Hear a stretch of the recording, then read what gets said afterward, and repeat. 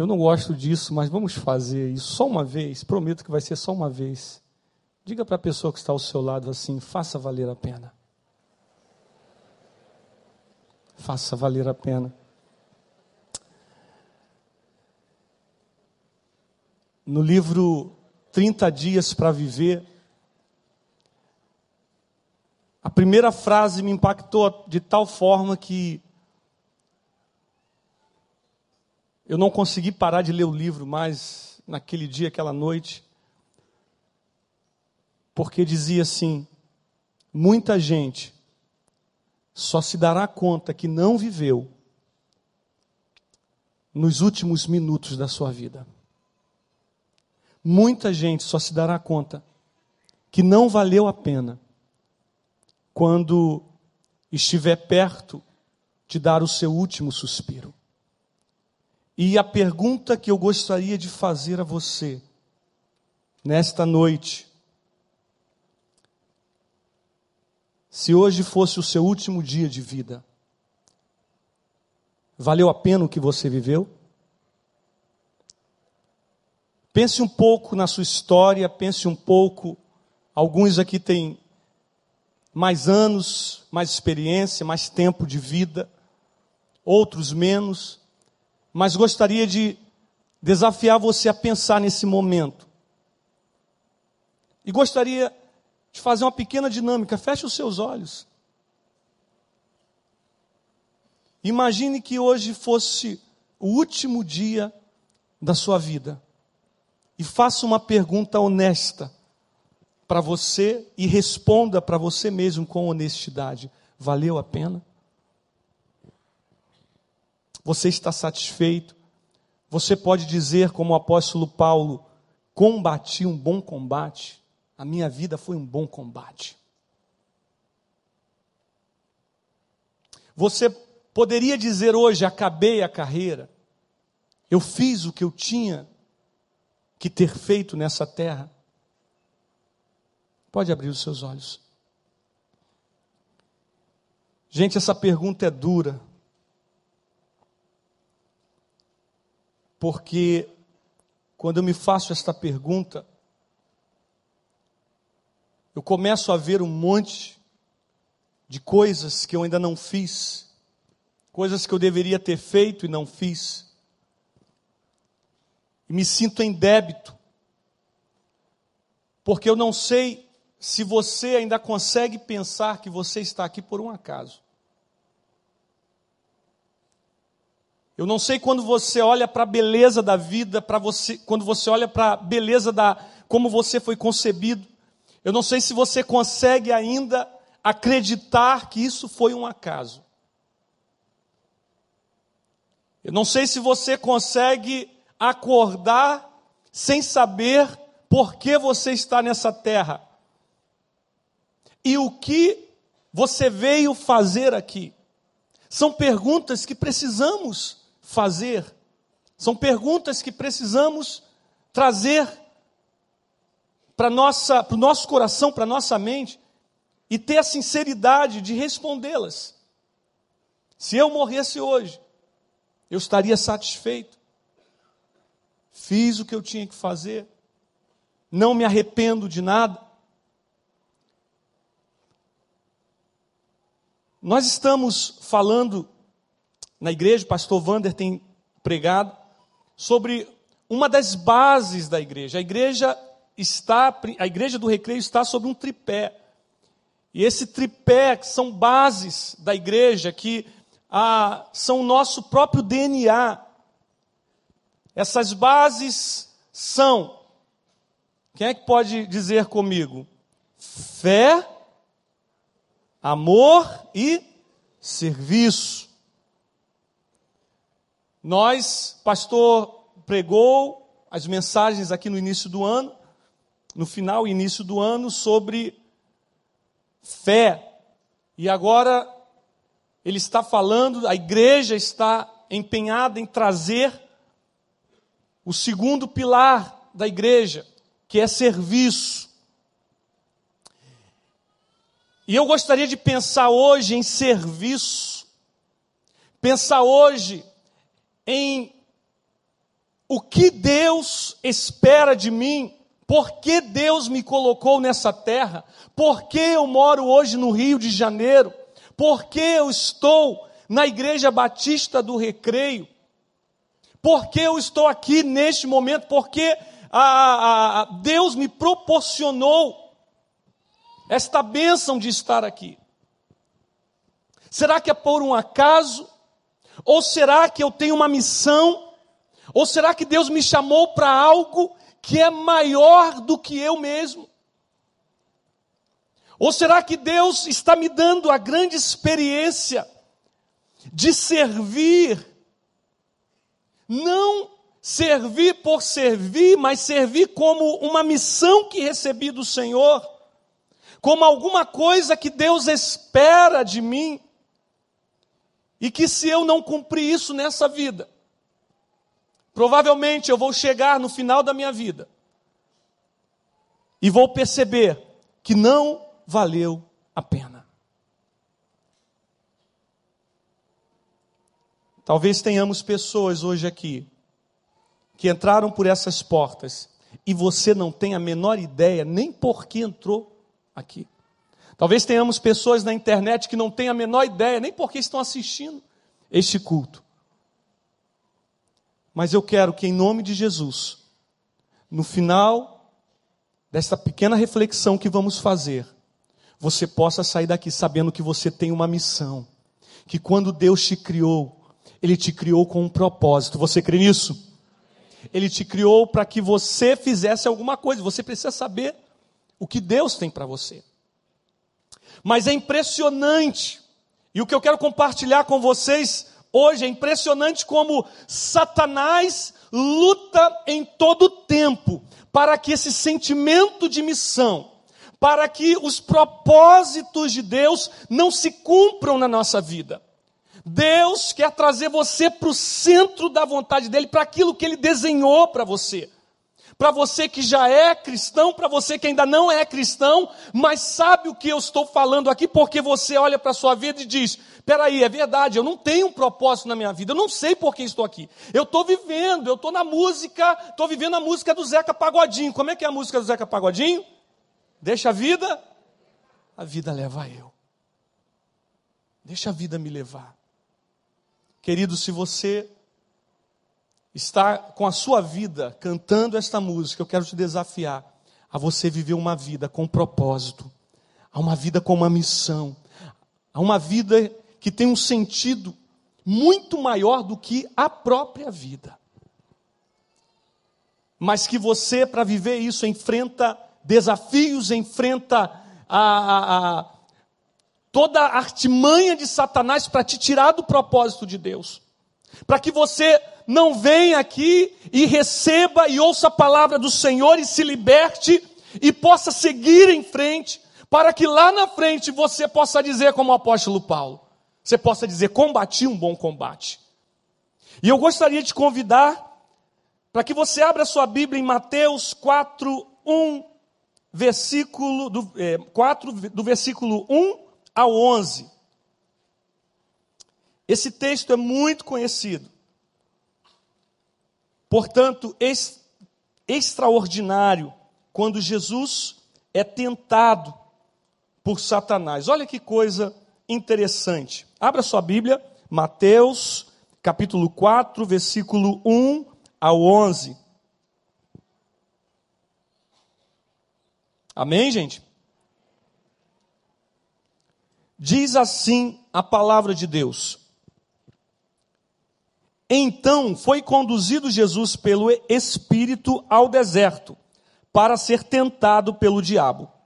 E tendo jejuado 40 dias e 40 noites, teve fome. E chegando-se a ele o tentador, disse, se tu és o Filho de Deus, manda que estas pedras se tornem em pães. Ele, porém, respondendo, disse, está escrito, nem só de pão viverá o homem, mas de toda a palavra que sai da boca de Deus. Então o diabo o transportou à cidade santa e o colocou sobre o pináculo do templo. E disse-lhe, se tu és o Filho de Deus, lança-te de aqui abaixo, porque está escrito que aos seus anjos dará ordem ao teu respeito, e tomar-te-ão nas mãos, para que nunca tropeces com teu pé em alguma pedra. Disse Jesus, também está escrito, não tentarás o Senhor teu Deus. Novamente o transportou o diabo a um monte muito alto, e mostrou-lhe todos os reinos do mundo, e a glória dele. E disse-lhe, tudo isso te darei, se prostrado me adorares. Então disse-lhe Jesus, vai-te, Satanás, porque está escrito, ao Senhor teu Deus adorarás, e só a ele servirás. Então o diabo o deixou, e eis que chegaram os anjos e o serviram. Amém, querido? Que palavra, né? Tremenda. Porque aqui nós estamos vendo a tentação nossa de cada dia. A tentação que nós sofremos, vamos ver retratada aqui, o próprio Jesus enfrentando Satanás, querendo roubar o sentido de missão de Jesus, querendo roubar a proposta dos céus para mim e para você. E a sua proposta foi uma proposta muito tentadora, e que me parece que se repete todos os dias na nossa vida. Toda vez que você quer andar, que você quer caminhar com Jesus, você quer ter uma vida com Jesus, você quer usar a sua vida para a glória dele, você já sabe o que você quer, você já tem os seus planos em Deus, e aí você levanta cedo e diz assim, não, eu vou começar uma vida de oração, vou começar uma vida de busca ao Senhor, e de repente naquele dia vem uma luta, vem uma provação, e você vai enfraquecendo, você vai perdendo a visão, você vai perdendo a motivação. Líderes de célula em todo o tempo, muitos líderes chegam e falam, não estou aguentando mais, eu não vou conseguir dar conta, eu não vou suportar. Pensam em desistir, porque somos tentados todos os dias a largar, a abandonar a nossa missão. Mas eu quero te dizer uma coisa, querido. Se você abandonar a sua missão, se você abandonar aquilo que Deus tem te dado, ou se você não souber qual é a sua missão, você está perdido. No dia em que o Senhor te chamar, no dia em que a morte chegar, você vai ter uma triste resolução, uma triste constatação de que você não viveu plenamente, de que você não foi feliz, de que você não viveu aquilo que Deus tinha para você. E aí você vai olhar e vai ver várias coisas, várias situações em que você se arrepende. Você não viveu uma vida que vale a pena.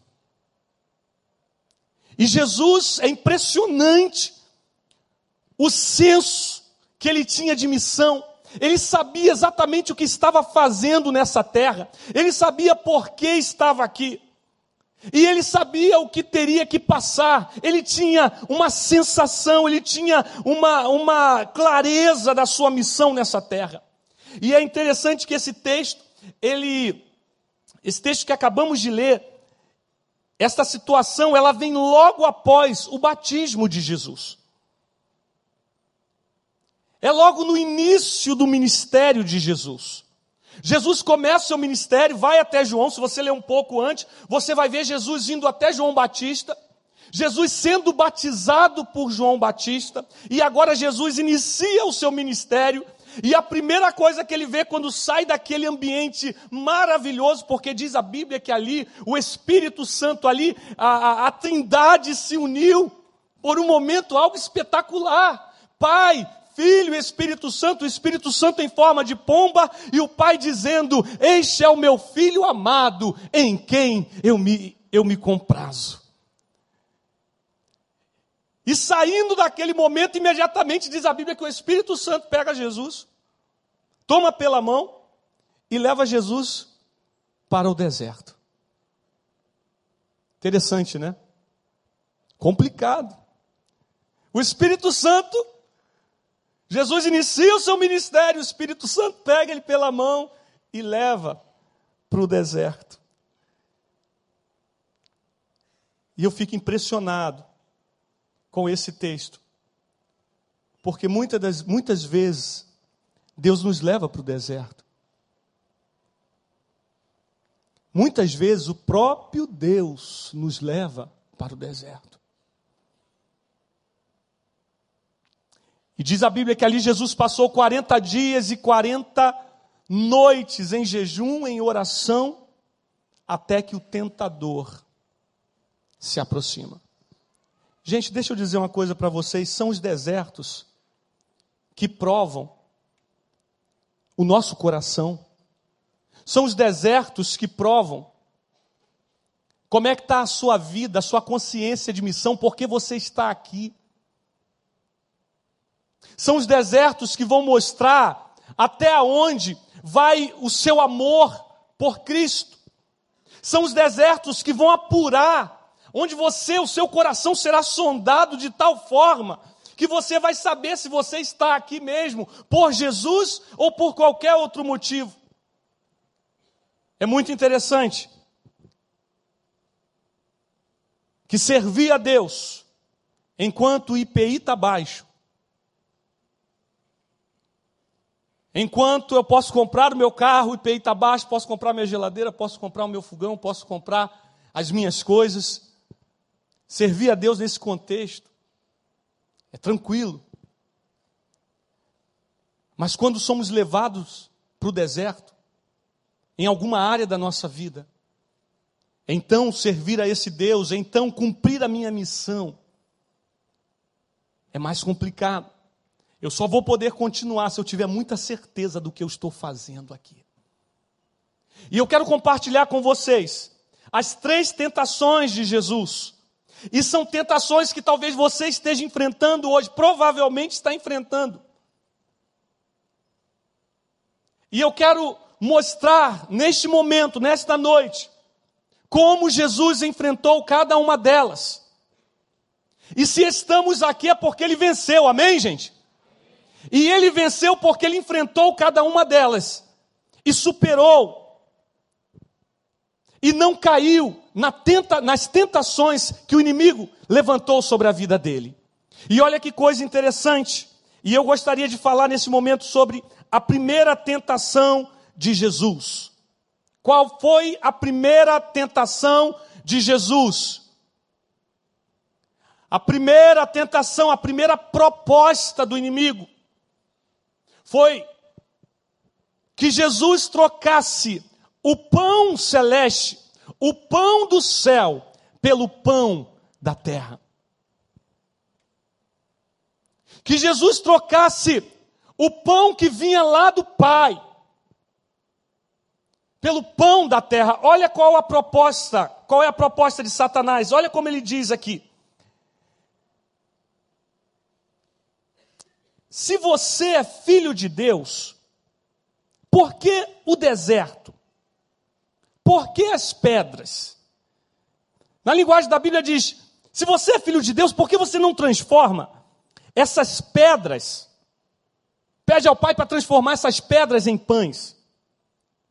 Ora, gente, num deserto, num lugar onde não há nada, só há espaço vazio, e ali havia algumas pedras. O que são pedras no deserto? Para que servem pedras no deserto? A não ser para incomodar o caminho, para atrapalhar a caminhada. E agora, Satanás diz o seguinte, se você é filho de Deus, por que Deus não pega essa pedra que não serve para nada, só para atrapalhar a sua caminhada, e transforma em algum benefício para você, em alguma coisa que alimente, você está com fome, alguma coisa que alimente agora o seu corpo. Em outras palavras, olha que coisa tremenda, a Bíblia é extraordinária. Há alguns momentos atrás, o próprio Deus, Jesus está sendo batizado e Deus diz assim, este é o meu filho amado em quem me comprazo. Esse é o meu filho amado em quem eu tenho prazer. E olha a sagacidade de Satanás. Se você é esse filho amado, se você é tão amado como ele diz, por que você está no deserto? Se você é tão amado como ele diz, por que ele não transforma essa situação? Você está precisando de um emprego e ele não transformou essa pedra que está na sua frente em pão. Gente, como somos tentados com isso.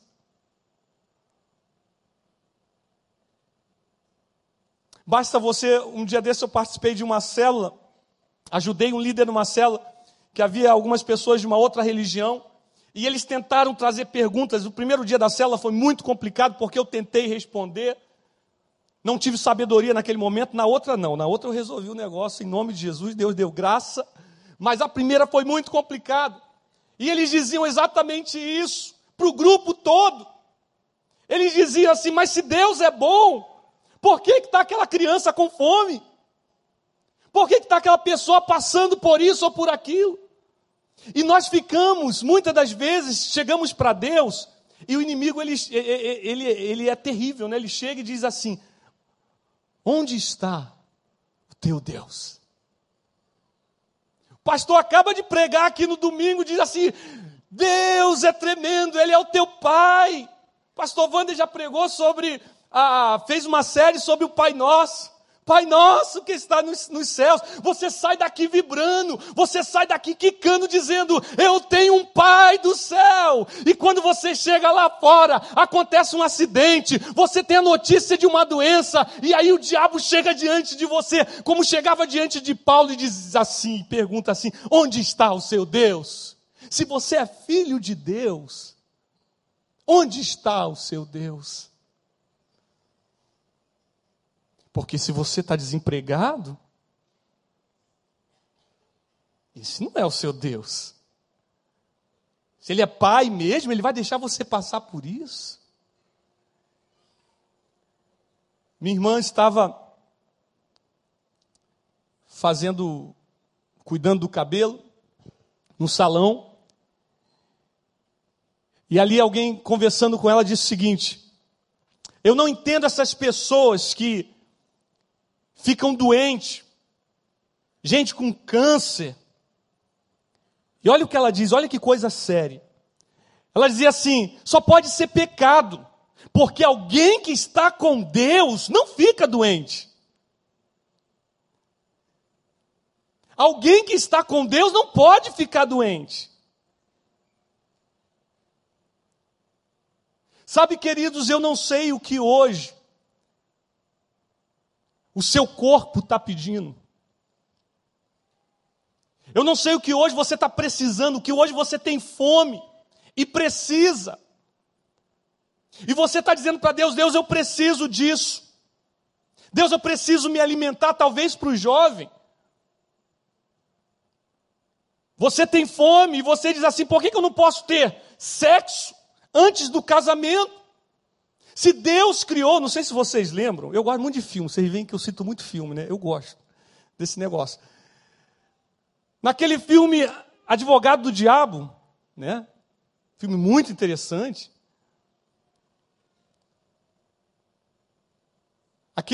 O ator que faz o papel do diabo, ele diz uma coisa muito interessante, ele diz assim, por que Deus coloca um desejo em você? Ele coloca um desejo em você e depois ele diz assim, não pode. Complicado. Se ele é teu paizinho, por que não pode? Por que você não pode fazer isso? Eu estou precisando resolver uma questão na minha área financeira, e eu tenho tanta vontade de resolver isso que eu vou tentar dar um jeitinho. Vou tentar dar um jeitinho. Por que não pode? Se eu preciso, se é digno eu ter isso.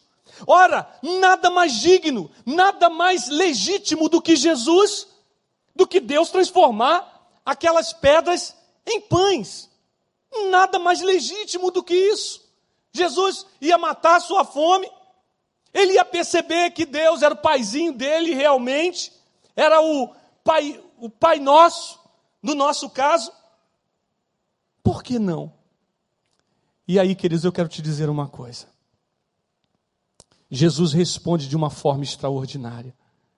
Ele diz assim, nem só de pão viverá o homem, mas de toda que sai da boca de Deus. Deixa eu te falar uma coisa.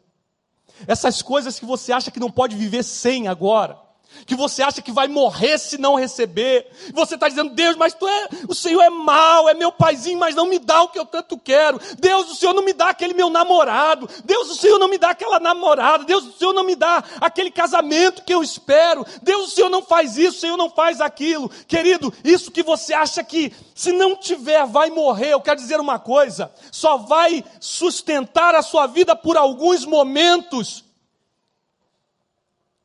Só vai sustentar a sua vida por alguns momentos. Mas Jesus está falando que a palavra de Deus te sustenta nessa vida e na eternidade. E ele diz mais, sabe o que ele está dizendo? Que a palavra de Deus, porque nós pensamos, consideramos Deus conosco quando a gente tem alguma coisa para pegar, né? Eu já falei aqui, me perdoem, quem tem isso no seu carro, quando você tem assim estampado aquele slogan: foi Deus que me deu. Eu não suporto isso. É tão feio. Porque Deus te deu muito mais do que isso, gente. Deus te deu muito mais do que isso. Deus te deu a vida eterna. Você está aqui por causa do sacrifício do sangue dele. E o que ele estava dizendo é o seguinte: olha, Satanás, e talvez seja a resposta que você precisa dar hoje para o diabo. Ele está te maltratando, ele está questionando a sua identidade, ele está dizendo na sua cara: onde está o seu Deus? Às vezes vem um parente, não é? Vem um parente, vem um amigo, é na escola, é no trabalho, alguém diz: onde está o seu Deus? Onde está o seu Deus? Você pode dizer: o meu Deus está nos céus e ele está vivo, e no tempo dele ele se levantará por minha causa.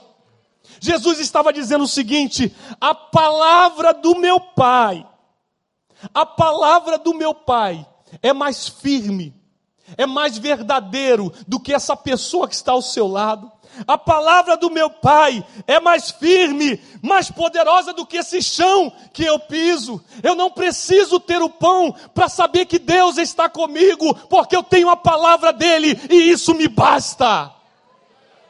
Isso me basta. Sabe quando perdemos o sentimento de missão? Quando a gente começa a olhar para as coisas do mundo, quando a gente começa a querer as coisas que alimentam a nossa carne, que alimentam a nossa fome, então a nossa missão começa a estreitar, a nossa visão da missão começa a estreitar, e a nossa visão fica só aqui, ela fica pequena, e aí eu quero pão hoje, amanhã eu quero outra coisa, e outra coisa. Eu compro uma Ferrari hoje vermelha, amanhã no outro dia, impressionante, eu acordo e eu olho para aquela Ferrari e falo: poxa, podia ser amarela. A nossa alma é insaciável. Mas quando você diz: a palavra de Deus me basta, ela é suficiente para mim, ela me sustenta e me sustentará até o final. Jesus pôde manter a sua missão, Jesus pôde continuar andando, porque ele não se curvou às necessidades até legítimas que ele estava vivendo. Mas no meio daquela constatação do inimigo, dizendo: você está com fome, resolve isso. Se Deus é seu pai, resolve isso.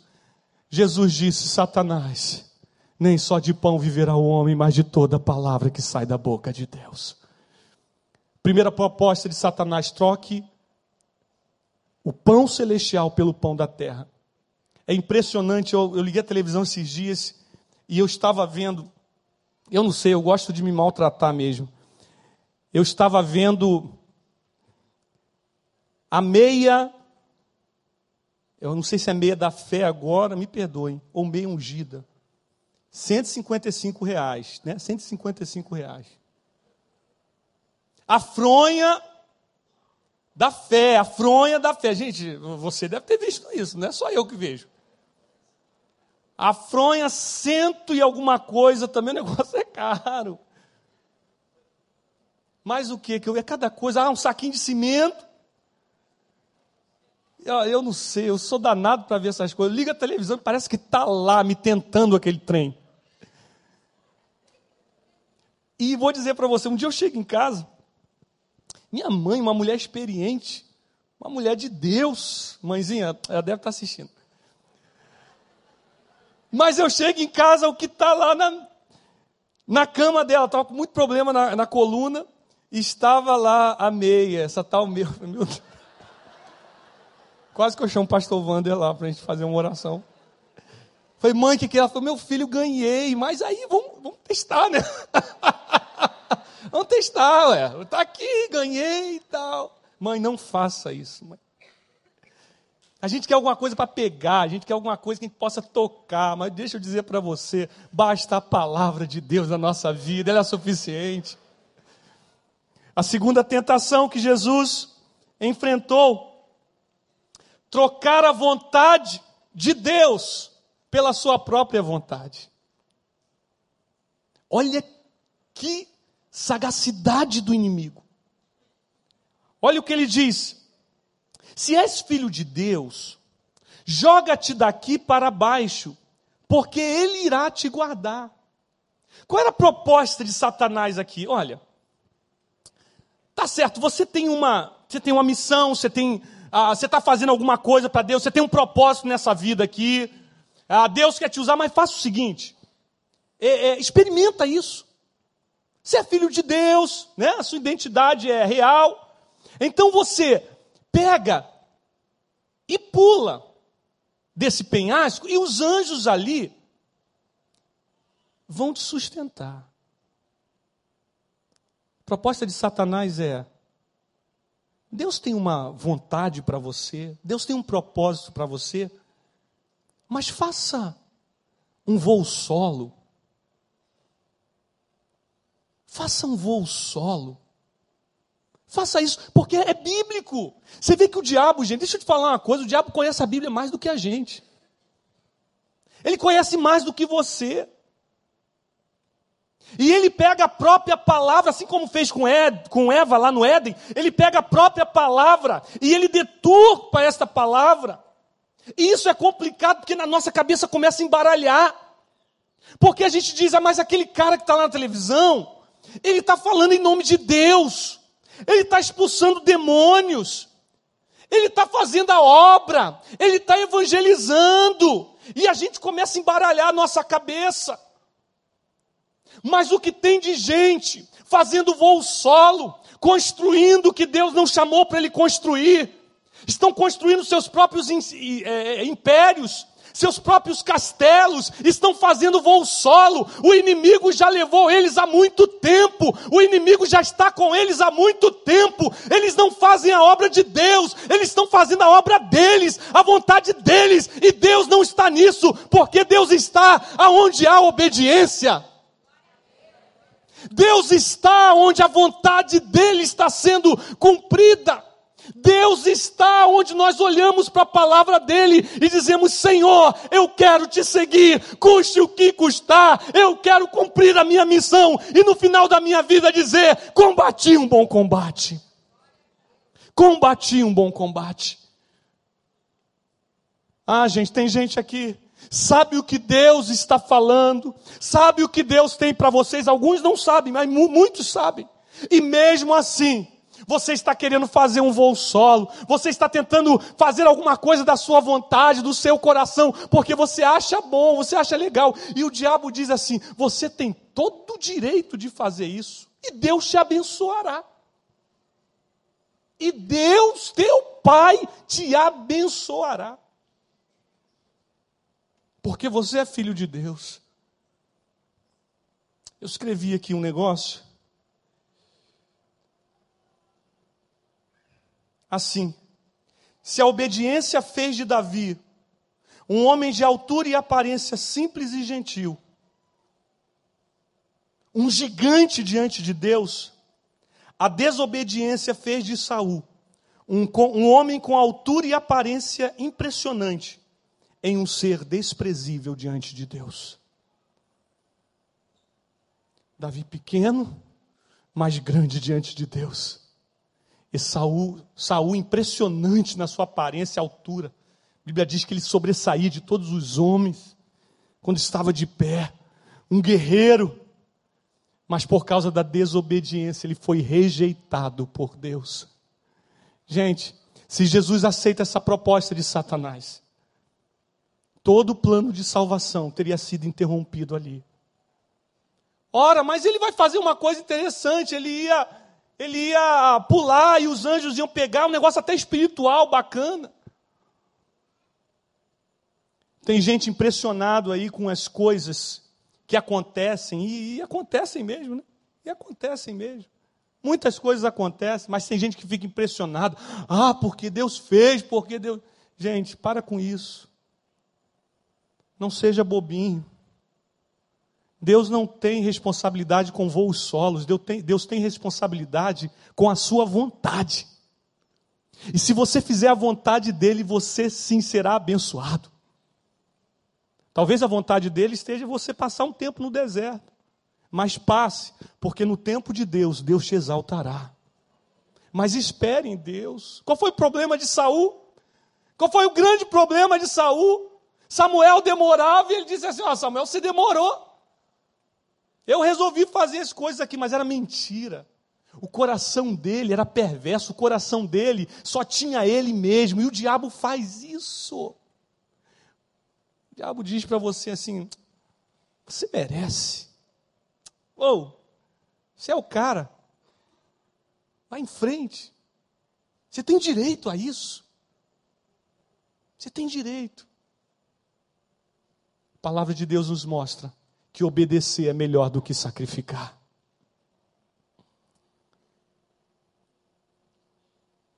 Queridos, e a última tentação que Jesus enfrentou foi a de trocar a glória de Deus pela glória dos homens. Vou repetir, a última tentação foi de trocar a glória de Deus pela glória dos homens. Como esse negócio mexe com a gente, né? Esse negócio de ser admirado, esse negócio de ser aplaudido, esse negócio das pessoas olharem para a gente e falar assim, pô, ele é o cara. E olha o que o diabo diz para Jesus.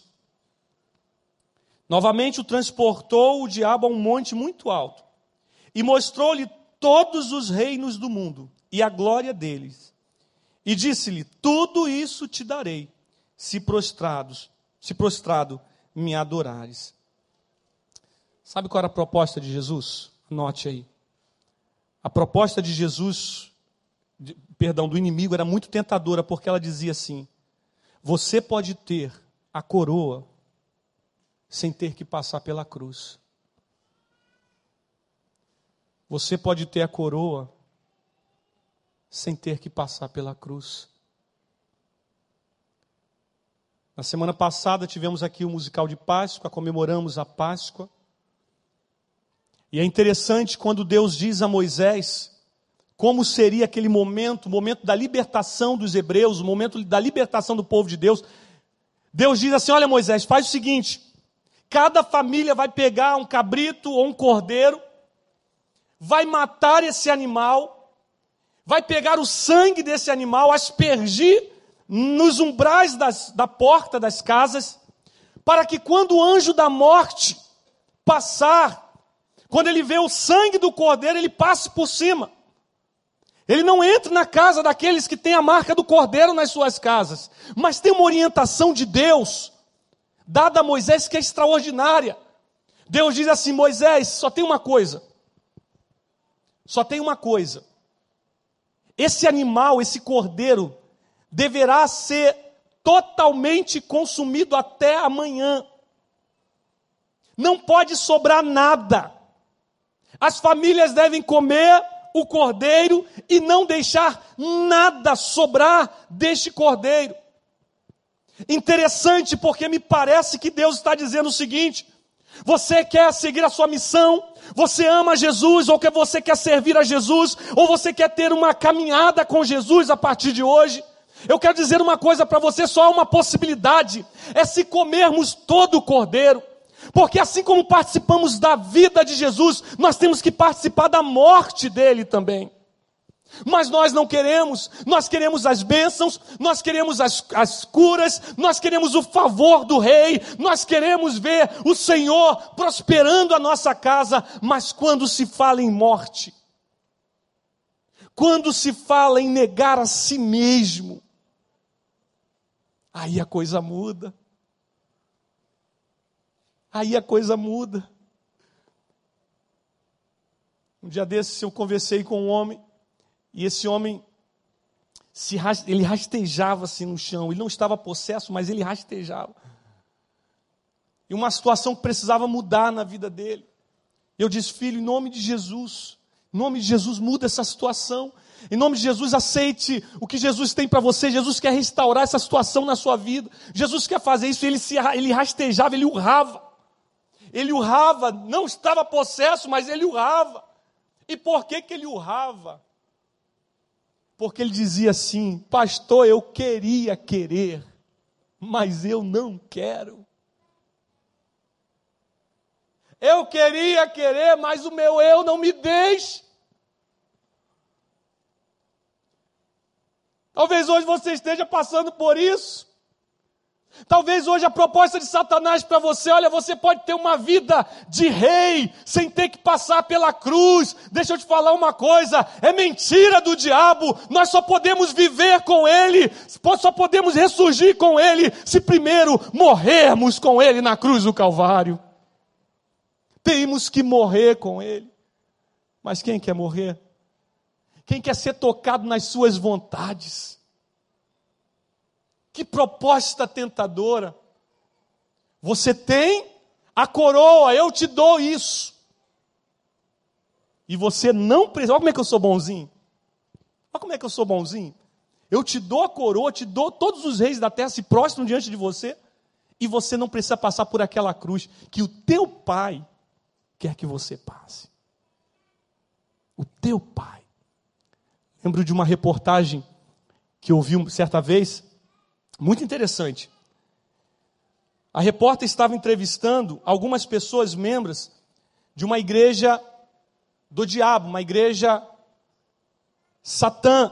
de Satã. E essa igreja, essa pessoa que estava sendo entrevistada, ela estava dizendo o seguinte: a repórter perguntou para ela, a mulher parecia até que ela estava meio trêmula, com medo do negócio. Ela falou assim: que coisa interessante, vocês sabem que estão adorando a Satanás aqui? Vocês sabem que vocês estão adorando ao diabo? E aquele rapaz falou: sabemos. Vocês sabem que vocês estão se prostrando diante do inimigo, do demônio? E ela usava os nomes e ele dizia assim: sabemos. E ela fez a seguinte pergunta: e por que vocês estão adorando ao diabo? E o homem respondeu da seguinte forma: porque ele responde mais rápido. Quanta gente já vendeu a sua alma pela glória do mundo? Quanta gente já abriu mão, já parou a sua caminhada? Porque Satanás fez uma proposta para você, onde você vai ser louvado, onde você vai ser exaltado, onde você vai ser o cara. E essa proposta, e aí você vê, né? O diabo te faz aquela proposta irrecusável. Eu lembro uma vez que eu fui convidado para tocar numa banda aqui na Praça Seca. Uma banda de pagode, tinha de tudo, eles tocavam de tudo, mas tocavam muito bem, era uma banda muito boa. E um colega meu, ele disse assim, falou: cara, a gente está precisando de um tecladista lá, vamos embora, você é o cara. Aí eu comecei a me sentir, né? Eu falei: porra, não, eu sei, cara, não toco bem assim e tal. Não, você é o cara, brother, você vai chegar lá, vai arrasar. E eu: pô, é mesmo? Oh, legal e tal, o negócio começou a ficar bacana. Vamos lá? Eu falei: vamos. Chegou lá, aquele negócio, o pessoal no rebolado, uma bagunça, muita bebida, muita mulher, aquele negócio. Ele chamou o empresário lá e falou: esse é o cara. O empresário falou: brother, se esse é o cara, pode pegar que você sabe. O que você falar está aí. Ele falou: cara, você já está dentro já, tem show, tem 20 shows por mês, você vai ganhar tanto, você vai ganhar muito mais do que você ganha lá.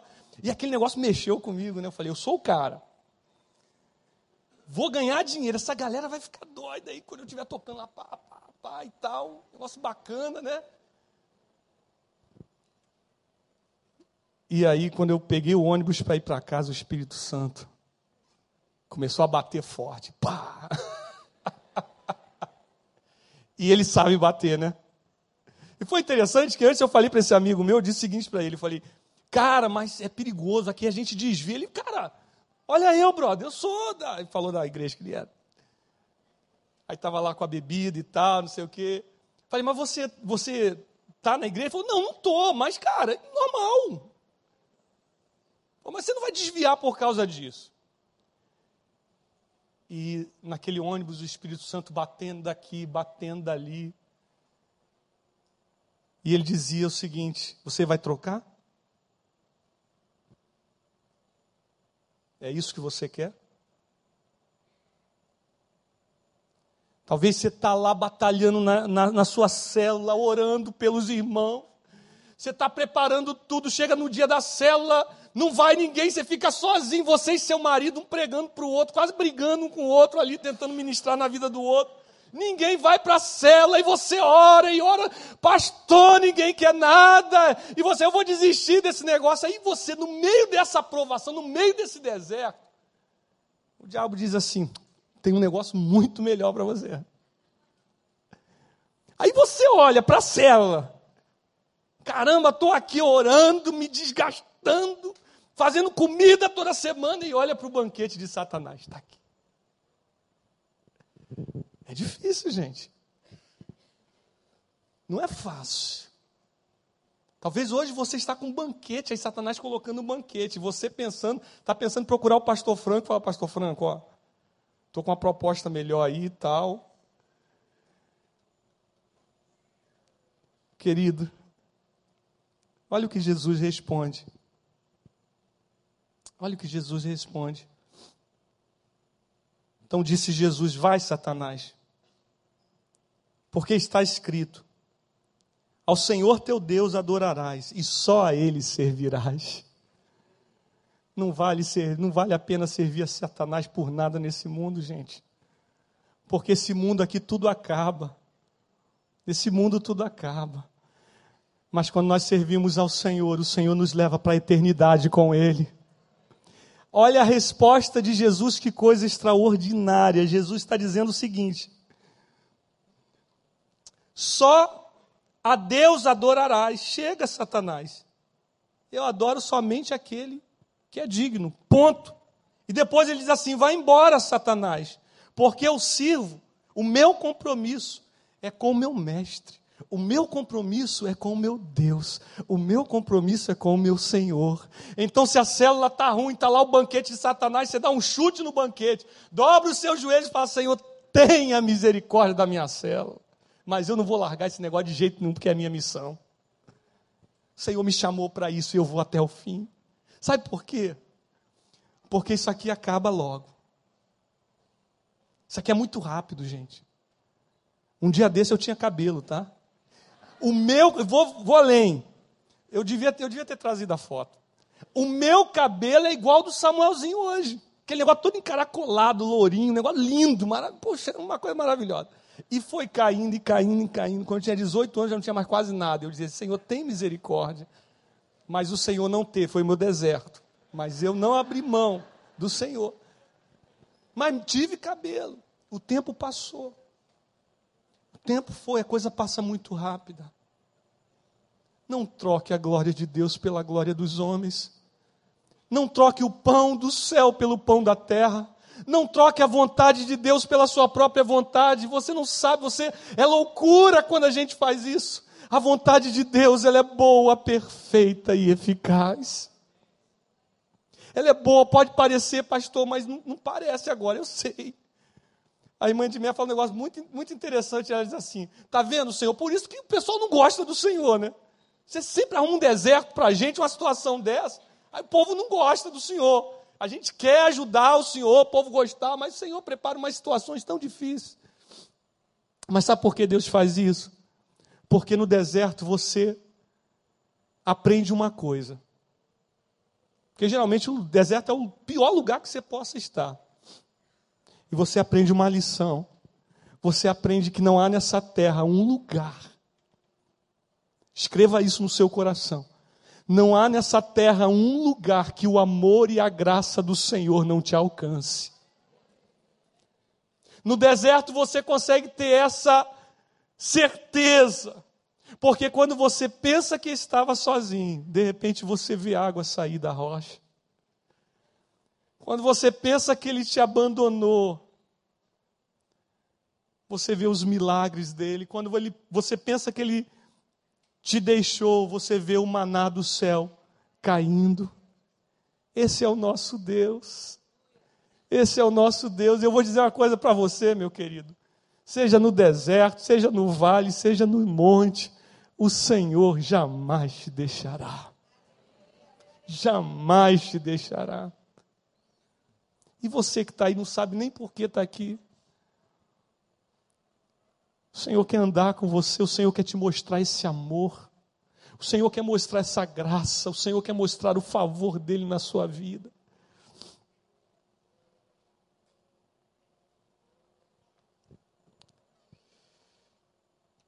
Eu termino essa palavra com uma história de um casal.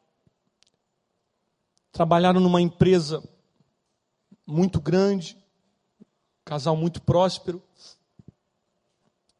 e eles chegaram àquele tão sonhado momento da aposentadoria, se aposentaram, e agora uma revista fez uma reportagem com esse casal. E nessa reportagem mostrou aquele casal, depois que se aposentou, o hobby deles era pegar conchinhas na praia e colecionar conchinhas.